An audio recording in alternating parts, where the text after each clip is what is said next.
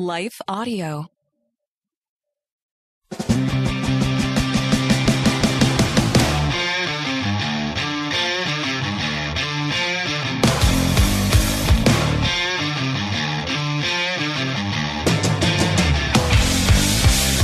Hey, welcome back to another episode of Salty Saints Podcast. I'm Zach. And I'm Randy. And today we are going to be talking about St. Francis of Assisi.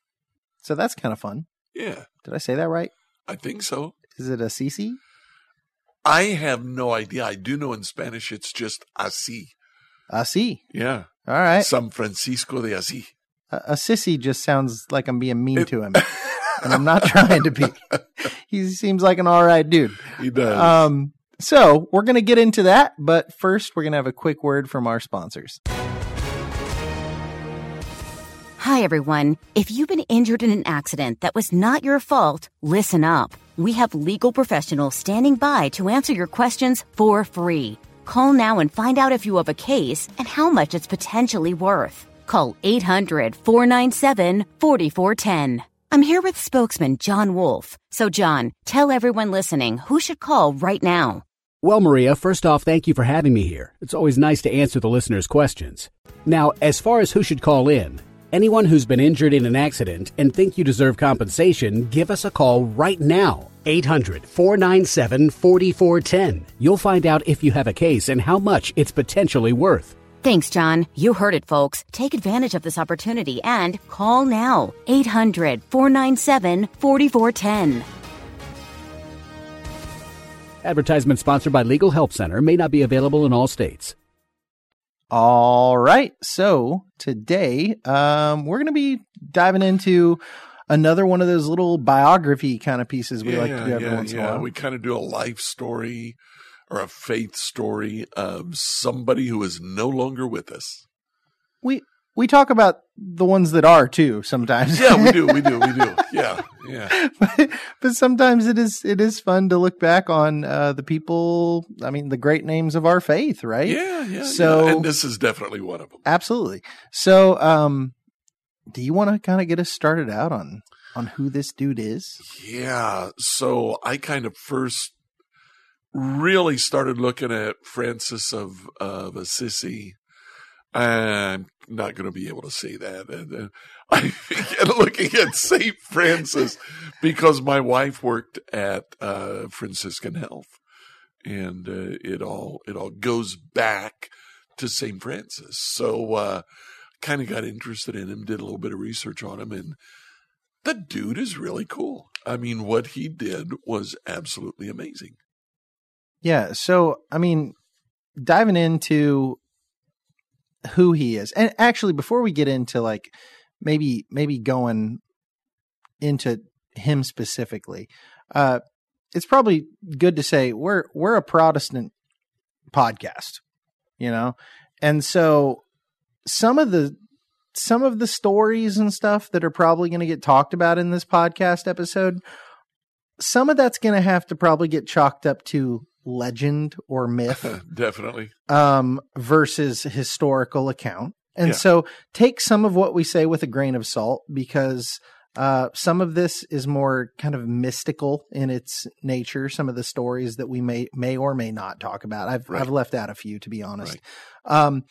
But overall, we just want to look at this because, like, you've got to consider the fact that before 1500, before the Reformation, what was it? 1540? What is it? 1522. 1522. Yeah. Before the Reformation, I should probably know that. But before the Reformation, we were all part of the Catholic Church. Like, there were no other options. I mean, there was the Eastern Orthodox Church. Yeah.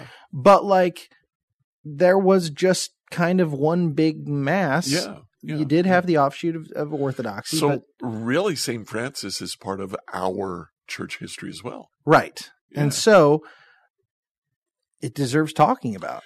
So kind of what's going on. Francis was born 1181. I think he dies 1228, if I remember right. So, you know, he wasn't 50 years old when he died. He was still a relatively young man. we're looking at the time of Genghis Khan. Really? Yeah. Early 1200s. Now, a totally different section of the world, but that was going on at the same time. It's so weird when you start lining things up historically like that, because just being in different parts of the world, it can seem hundreds or thousands of years apart, and they're the same time frame. William Wallace, Braveheart, is like 100 years later. Really? This is during Francis's lifetime. King James, I think it is, signs the Magna Carta in England. And I didn't realize this. It's King John signs the Magna Carta. I didn't realize that, but something similar just a couple of decades later is signed in Denmark that limits the king's power and gives more power to the people of Denmark. So the big thing, though, that's going on is this is the time of the Crusades. The 4th, 5th, and 6th Crusades all take place during Francis's lifetime. And actually, we need to come back and talk about that in a little bit. Okay. Very cool. So maybe we get into, his early years when he's born. Francis, what year did we say he was born in? 1181, I believe. 1181/82. Yep. But he died in 26, so he was 45 years old. Got it. So he's born to an Italian father named Pietro and a French mother named Pica. Right. And I actually find it very interesting that his mother's French and his father's Italian, because that just kind of plays into his dad's obsession with the French even more. Right. So because his name is not actually Francis. So right. I read that he had him renamed. I don't know if that. Right? I don't know if it was a legal renaming or just like he chose not to refer to him. But when he was born, his dad was away, and his mom named him Johnny. Well, yeah, right, Giovanni, right? Right. And his dad gets back. He'd been on a trip to guess where? France. And he gets back from France and finds this out, and he is mad about it because he doesn't want his son to be a man of God. He wants his son to be a businessman like himself. I didn't realize that. Okay. So he didn't like the name Giovanni. Right. Because it's biblical. Right. He didn't want him dedicating his life to the church, right? He wanted a businessman for a son. And so he's raised pretty wealthy. His father is he's a fabric. He's a textile there merchant. You go. I was looking for the word. Right. So he's all about fashion. He's all about culture. He's all about he loves emulating the French. And I understand that Francis, he would dress up. He loved wearing the fancy clothes. Yes, he grows up very wealthy. He grows up. He actually, I forget the exact quote, but he essentially says, "I was living in absolute sin in my early years," because he got really popular with everybody. So, to kind of jump back real quick, his dad renames him Francisco. Yeah. There's after right the French, Francisco, Frenchman. Yeah, so he's the Frenchman. He grows up, super likable kid. Everybody likes this guy. And he's partying constantly. And that's kind of where the whole, I grew up in absolute sin sort of thing. He was like this very well-liked socialite kind of character in his early years. I think, didn't Augustine kind of do that too? I feel like he wrote a book called Confessions, and I'm pretty sure that was Augustine. That sounds right. But then again, I feel like that's 70% of all human beings ever. Probably. You know what I mean? Yeah. But yeah, I think you're right. And so he eventually, and stop me anywhere you want, but he eventually feels like he wants more out of life. It's not working just being this little socialite dude that's just popular and partying all the time. Right. So he decides he wants to be a knight. Okay. Because that's a big deal. Right. Right. And he ends up going off. He joins a military expedition in 1202. And he goes to Perugia or Perugia. How do you say that? I'm not sure. Whatever. That's all good. I don't even, it's whatever. Say it with a French accent. You're probably okay. Perugia. And so this is just city-states in Italy that are fighting each other. They're fighting for control.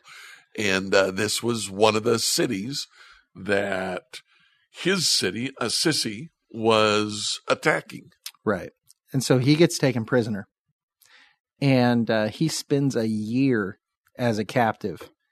And he gets this illness that causes him to just kind of rethink everything.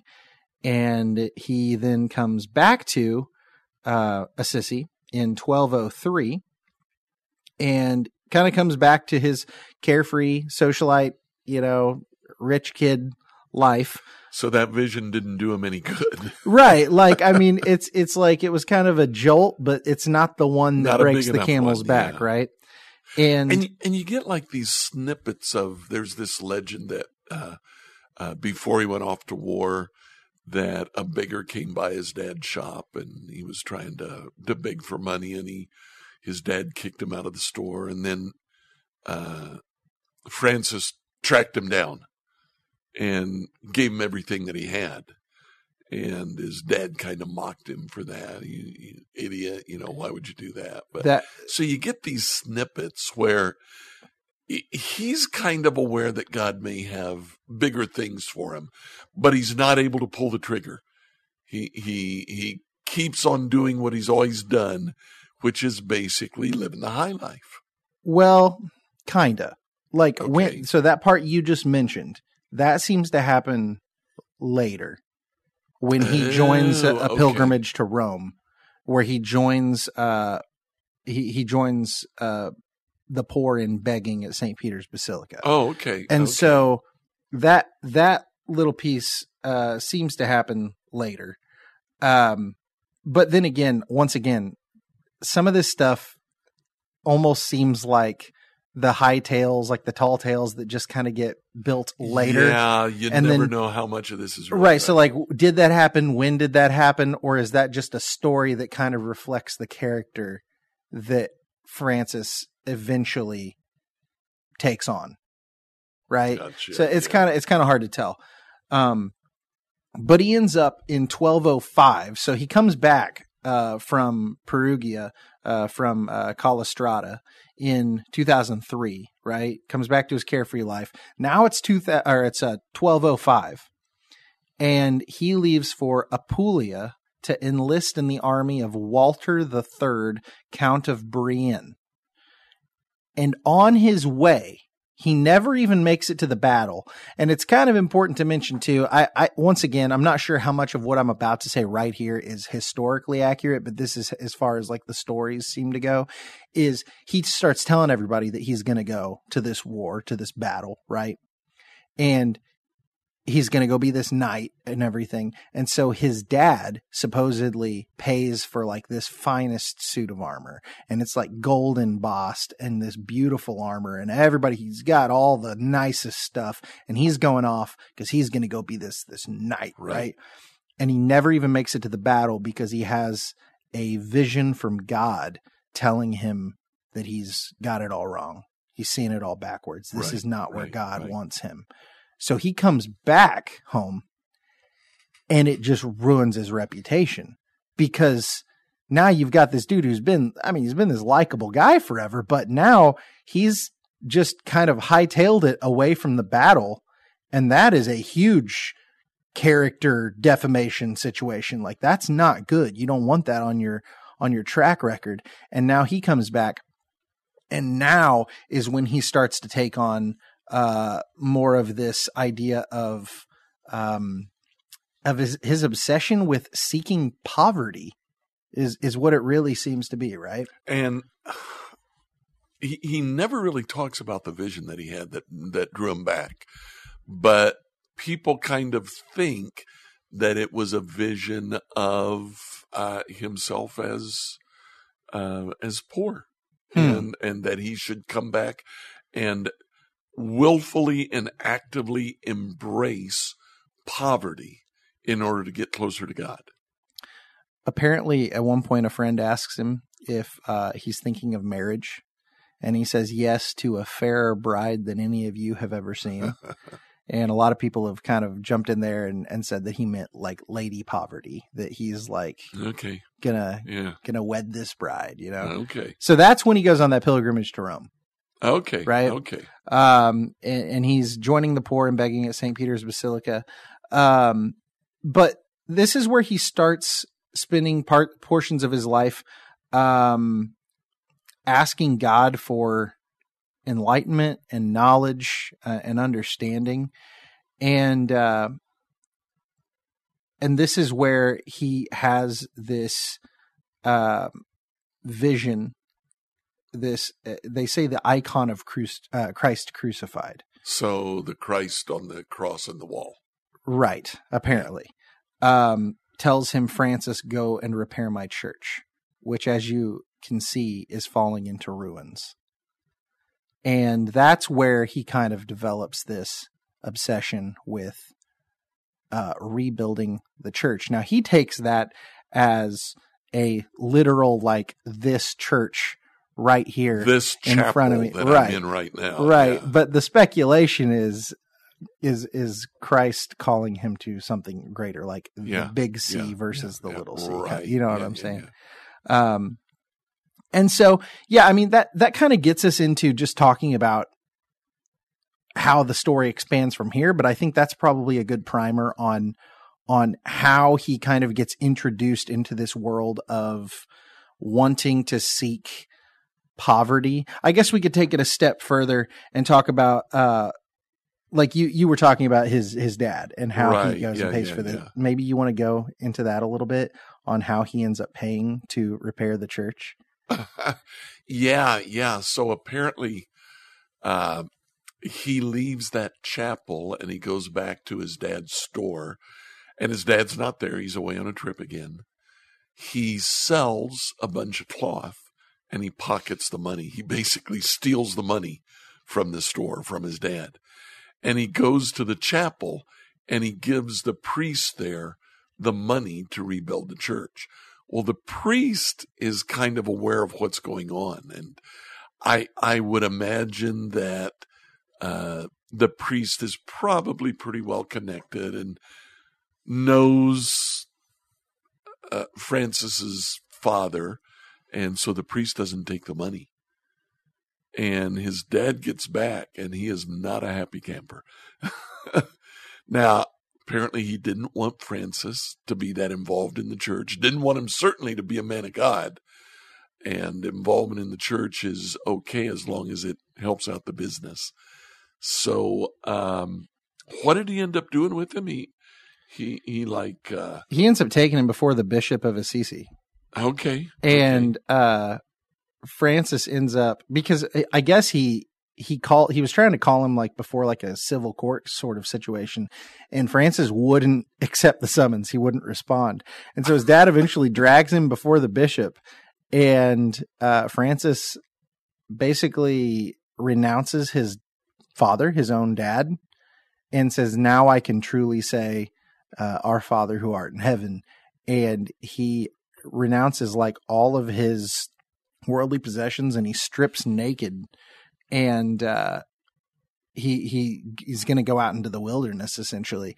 And they say, and you know, once again, I don't know how true this is, but apparently the bishop wrapped his own cloak around him, because now you got this naked dude standing in the chapel. Well, I could see that taking place. Yeah, that makes sense, right? But and he goes out, and then he lives out in the hills behind Assisi, and he works at this neighboring monastery, working as a scullion, and then he went to Gubbio, and basically a friend ends up hooking him up, giving him some stuff to say, hey, you need some clothes, you need some cash, here's a staff. And so I'm glad he was looking out, right? And then he ends up going back to Assisi, and this is where it gets really interesting.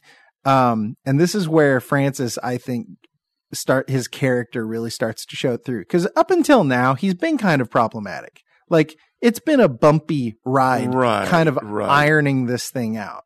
But now it's like, okay, he's renounced everything. He's got nothing to lose anymore. And I think that might have been the freeing moment for the guy, because it's like he seems to develop some clarity at this point. He stops begging for money and he starts begging for stones.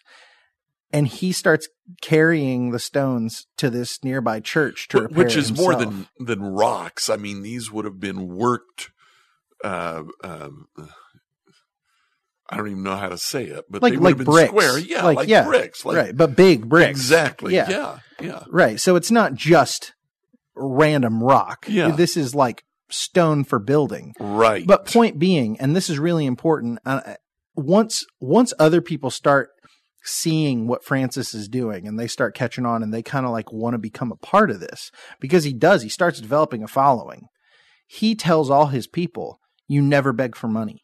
You count money as pebbles. You do not ask for money. You ask for what you need. And I love that. Like that's cool. Kind of a beautiful thing, right? Like, so they do beg, but it's in order to provide for the purposes they actually need, not for... So he needed stone to rebuild the church, so he asked for people to give him stone. Exactly. And I guess he goes back to these chapels and he physically rebuilds the church himself. Mm-hmm. He's laying the stone there. Yeah, it's St. Damiano's. Okay. Yeah. And he carried them to the chapel, sets them in place himself, and rebuilds it over the course of 2 years. Wow. That is wild. Yeah. I mean, I can't imagine. It's probably not like a ginormous chapel. Oh, I imagine not. But still, can even you a imagine? small chapel. Like, you're laying the brick yourself. You're mortaring them into place. That is a hard job. I spent so I worked in a haunted house for many moons. I think this has come up once or twice, but we did a year where we were doing a mock-up New Orleans style cemetery where it's all above ground, and we bricked and mortared in that whole thing, and we called it the Year of Concrete. And the joke was, we hope it's like the Chinese calendar where this doesn't come for another 100 years, because we were all dying. Like, we ended up like, that's hard work. It is so hard, and people don't understand that. Like, stonework, concrete work is miserable, and the people that are good at it deserve way more kudos than they get, because it's hard. So yeah, I mean, I can only level with him just a smidgen, and it's well enough to appreciate this guy. So yeah, that's super cool. But like that, that's kind of the picture of who he is. I mean, that's sort of the main story most people talk about when they talk about St. Francis. And that's kind of your background to him. That's sort of the 101 primer course, right? Okay, but that's not the part we want to focus on. Right. You want to take us into that? Okay. So he begins to get followers. First of all, he begins for himself. He sets a rule, sort of what it is that he wants to live by, and he actively and willingly embraces poverty.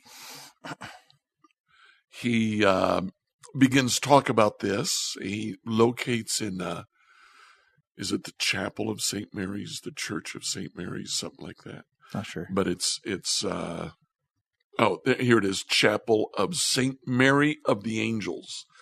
So he just kind of takes that church as his home, and he begins to get a following. And eventually there are 11 people that begin to follow him. This friend of his that gave him clothes, that's pretty much what he wore, is just a very simple tunic, a staff, a rope belt. Any pictures that you see of St. Francis, his belt is a rope, just twine, pretty much. Just very, very simple. He begins to devote himself to this life of of poverty. He works in leper houses that are around Assisi. And I don't know exactly what they mean when they talk about leprosy, but these were people who were ill. And so he goes in and he helps them. Did you read the story of him with the leper? No, I didn't. Where there's a couple versions I read. So once again, this one feels like it borders more on like maybe myth than truth. But one I'm wanting to say was like they were begging for alms or something, and he gave an alm to a leper, and then he kissed them on the hand. That's like one version. The other one is that one seems more credible to me. The other one is he's like walking down this road and he sees this leper, and so the reason this is important is he had a lot against lepers. He was freaked out by them. He didn't want to be around them because they're sick, they're smelly, they're whatever. Yeah. And so he's close enough that he can smell them. He's near them. He's not comfortable, but he kisses them on the hand, and they kiss him back on the hand. And he's like riding off or walking off, whatever. And when he turns around to say goodbye, they're not there. That's the mystical kind of meh. But the point is, he kind of, I guess from the perspective of like, I'd say the Catholic tradition on this would be like that was God giving his, blessing to him for showing love to those that he did not want to. Now, regardless of whether that is true or not, he does have a history of working with lepers, and this would not be something for a high class individual as himself growing up. Yeah. This is something he has gotten himself into. Right. This is a life he has chosen, right? So with these followers, he figures he needs some sort of authorization, so he goes to Rome, and he is able, through a contact that he has there, to have an audience with the Pope, and he asks the Pope to establish this order of friars, and the Pope says, well, not yet. 11 people, that's not very big. He said, you keep doing it. He did authorize them to keep meeting. They were tonsured, and I never knew what that meant. But, you see friars have no hair on the top of their head. Well, they shave it. That is apparently a sign of humility. And when they would tonsure you, it was sort of your badge of approval. Yeah, you can go on doing this. Now, I didn't understand this until I was doing research here for this particular podcast. The difference between priests, friars, and monks. I just thought it was different names for the same thing, but it is not at all. A priest has been authorized by the Catholic Church to administer sacraments. They're put in a particular diocese or church, and there they are to do everything that the church people need. So sacraments, they can administer last rites, they can administer the rite of baptism, they can administer the rite of marriage. So the priest is actually administering rites. A friar is not connected to any one parish, any one church. Whereas a priest would be. Whereas a priest definitely is. And in fact, there are different kinds of priests as well.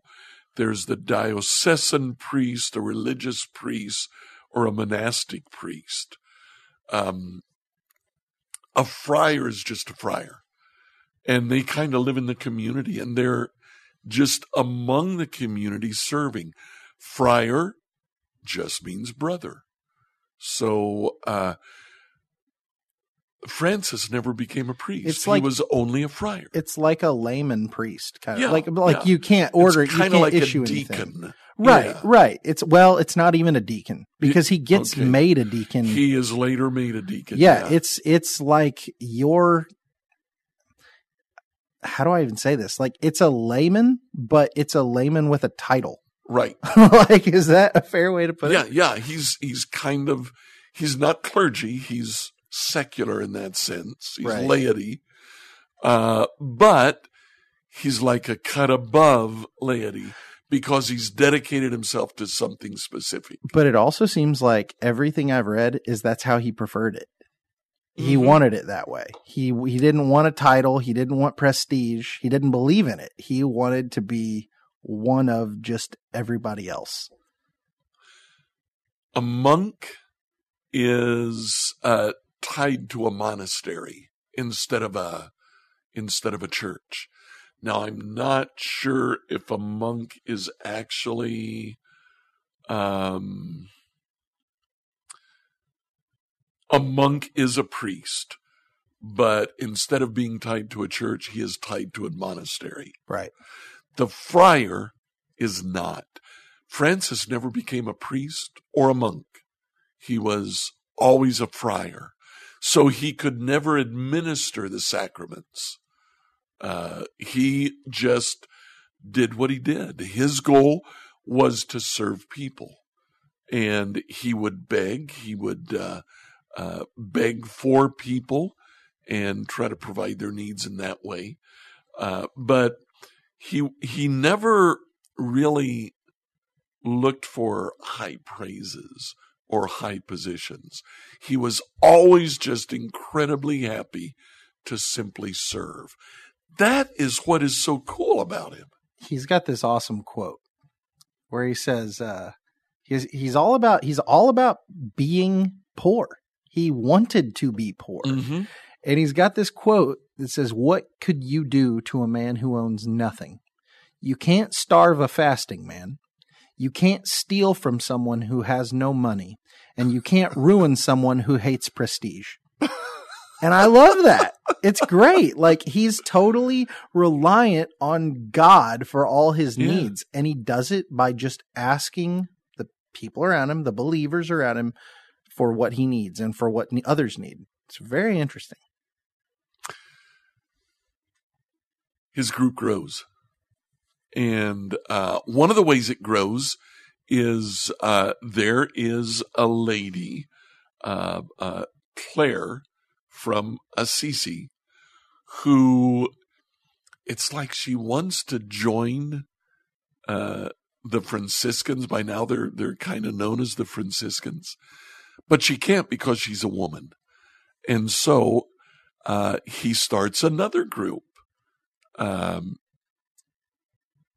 they all kind of adhere to Claire. That's why today you have St. Francis and St. Claire just kind of go together.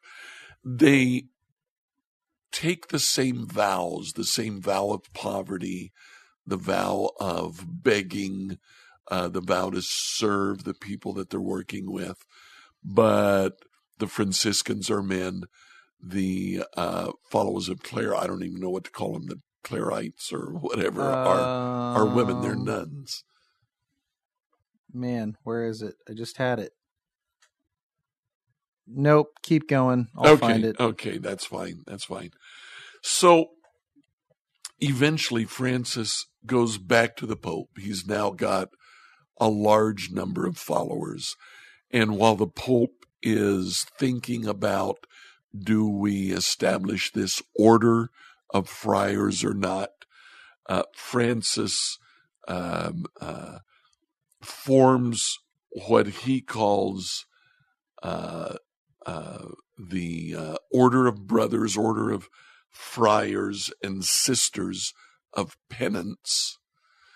And then Pope Innocent III eventually does ordain them. Ordain isn't the right word, but he authorizes this order within the Catholic Church.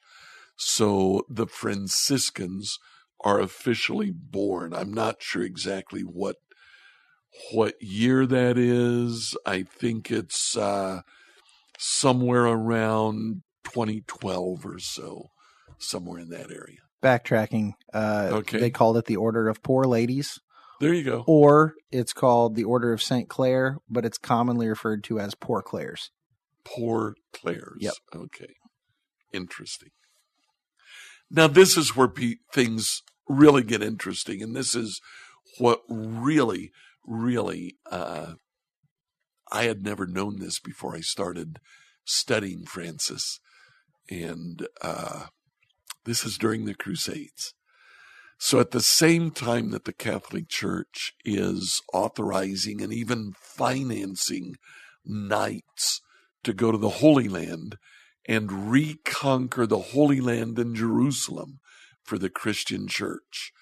And by doing that, what we're saying is they went there to kill Muslims and Jews because they were taking this territory for the Catholic Church.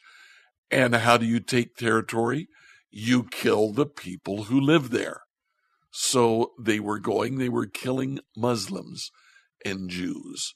Not a whole lot of Jews there. The Jews were kind of other places, but they were still in Palestine. But it was largely inhabited by Muslims. At the same time this is going on, Francis goes to Egypt, and he locates in a city that happens to be under siege. It's being attacked by a Muslim, a sultan, what is his name? Al-Kamil, a nephew of Saladin, who is one of the head honchos at that time. Mm-hmm. He waits until there's a truce, and he crosses enemy lines. And he goes in to talk to the Sultan. And he witnesses to him. He goes in to evangelize him. He goes in to tell him about Jesus. And he does. And the amazing thing is, when Francis comes out, he never really talks about it. He never really says what they've done. We can't find any accounts from the Muslim side of things of what went on, of what their conversation was either. There is one legend that Sultan al-Kamil, years later on his deathbed, had a deathbed conversion. Who knows? That may or may not be true.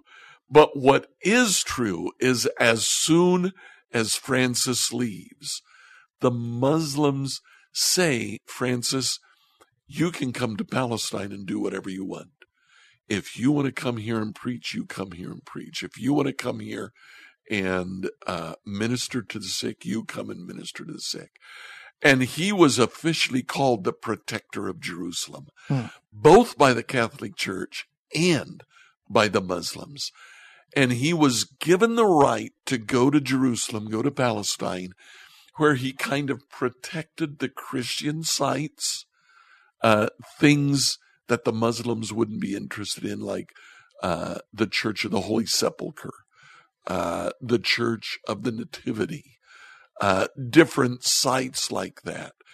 Francis was able to go there because he was respected by both sides, and nobody really bothered him there.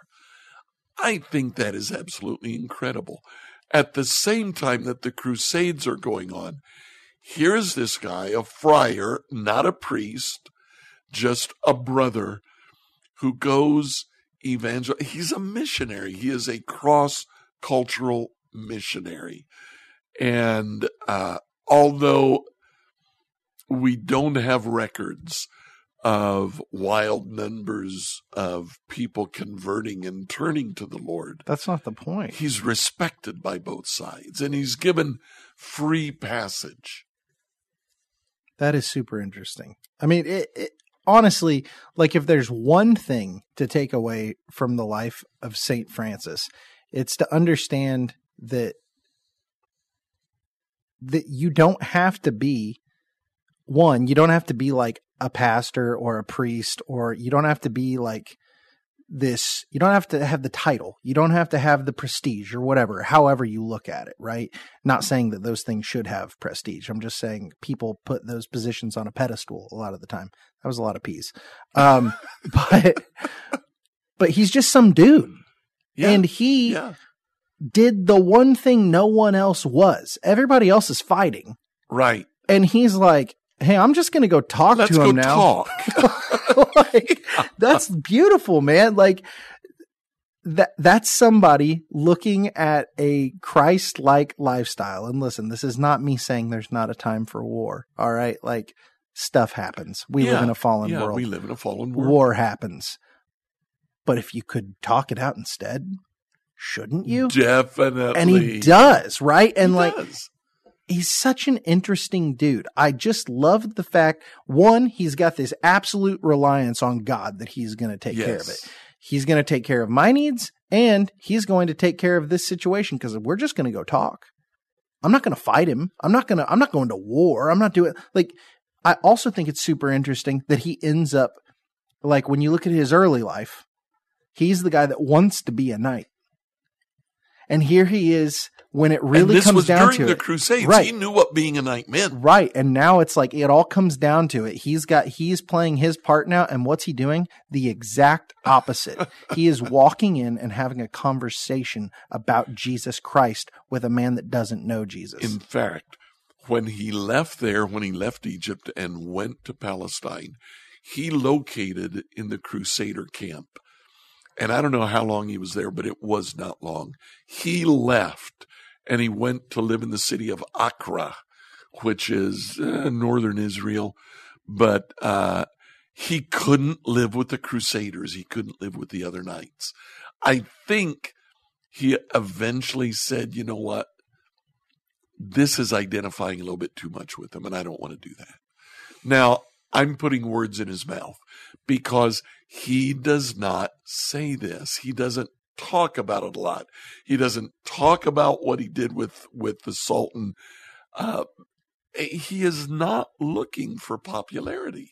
He's not trying to build himself up in any way. And that may be what's the hardest thing to talk about him, like, is that he's not all that well documented. No. Because he didn't want to be. Like that's right. But that's also why he's as well documented as he is, which is hilarious. Like he got famous because he didn't want to be. Exactly. That's incredible. Exactly. Right. Exactly. But I don't know, man. What's your takeaway from all this? Well, there are a couple of other things that I did want to look at. One is when you think of St. Francis, typically you think of animals too, because he's the patron saint of wild animals. I don't know how that took place, other than the fact that St. Francis is quoted at some point as talking about the creation as a way to get close to God. So because of that, he just had that affinity for animals. And here you get kind of the fantastic things where there's one story about a village that was, there was a wolf outside the village and it was eating the flocks and it was attacking townspeople. And the legend is that Francis went up into the mountain, found the wolf and talked to the wolf, brought it down to the village and said to the village, now the wolf doesn't know any better. It's just hungry. If you'll feed the wolf has agreed to not attack you. And so the townspeople feed the wolf, and it never takes another lamb or attacks anybody else again.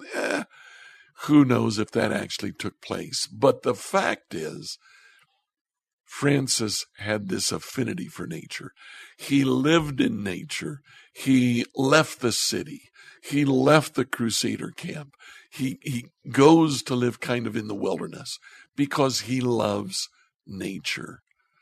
Another quote that he has, because he is a friar and not a priest, he can't administer the sacrament, but he loved the sacrament. And apparently at one time he says,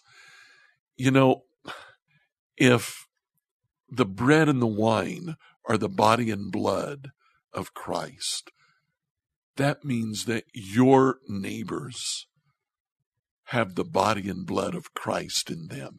Treat them like the body and blood of Christ. He was all about gentleness and being kind, treating each other well instead of going for the jugular. Right. So the other thing I think of with St. Francis is health. Part of that is because of the Franciscan order today. Just worldwide has a lot of hospitals. They continue to work giving health to the world. Here in Indianapolis, we have a large hospital, St. Francis, Franciscan Health. So these are all things that just kind of are identified with St. Francis.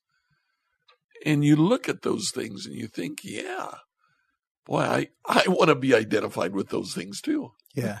I found that quote. He was talking about nature. Okay. It's in the Canticle of the Sun. And he gives thanks to God for brother sun, sister moon, brother wind, water, fire, and earth, all of which he sees as rendering praise to God.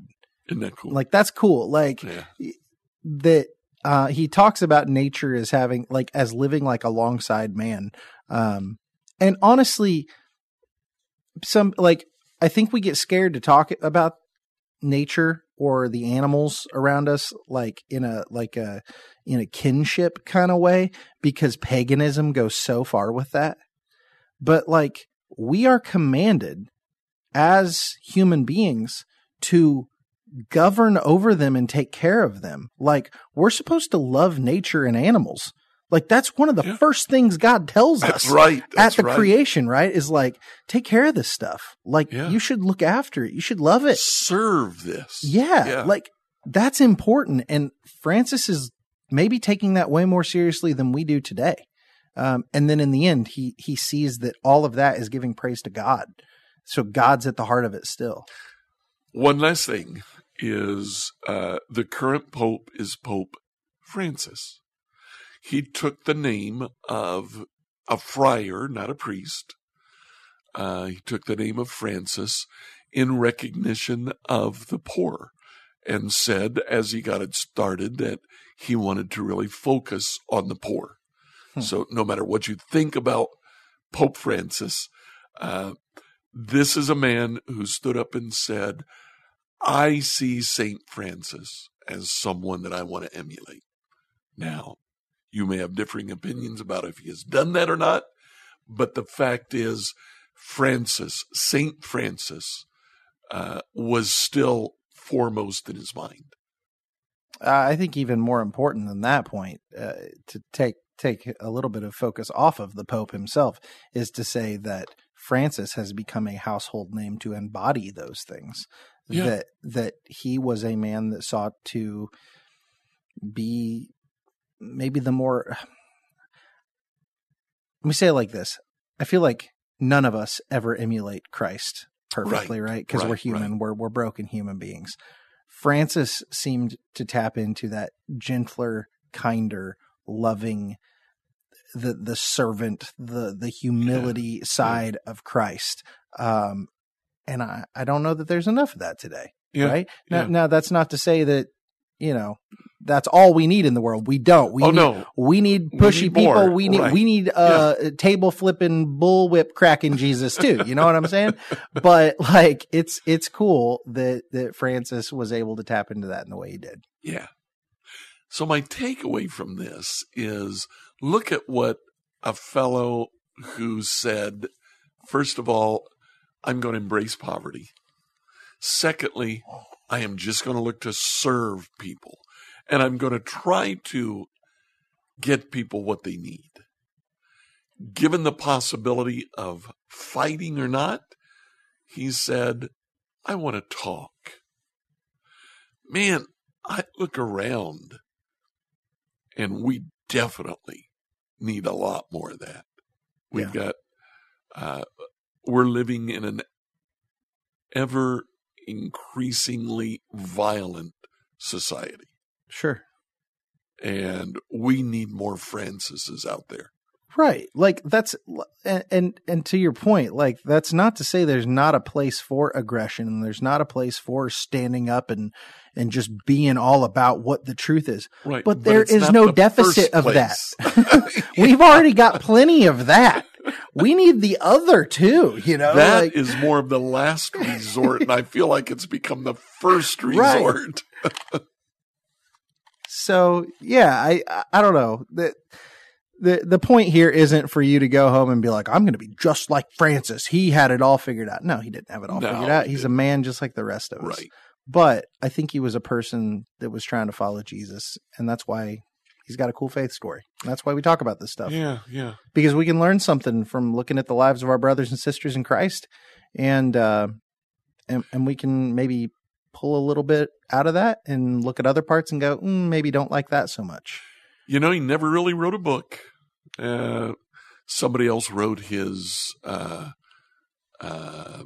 what's it called? His testament at the end of his life. He kind of looked back and let somebody else write that. But he never really wrote a book. He was not a man with powerful positions. He just served people. And there's not enough of that around either. True that. Right on, guys. Well, thank you for listening to this episode and learning a little bit about Christian history with us and about our brothers and sisters in Christ. If you want to learn more about our podcast, get online, check out all of our episodes at saltysaintspodcast.com. You can also check out lifeaudio.com. There are friends in this podcast world that we live in, and they got lots of crazy, awesome podcasts over there about raising up families, how to pray, how to read your Bible, all sorts of stuff.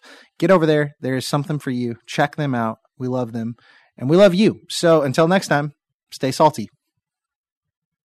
Rejoice always. Pray without ceasing. Give thanks in all circumstances.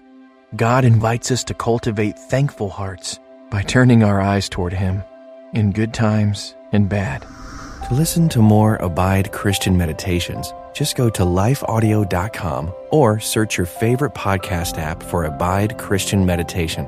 You can also download the Abide app for more biblical meditations at abide.com.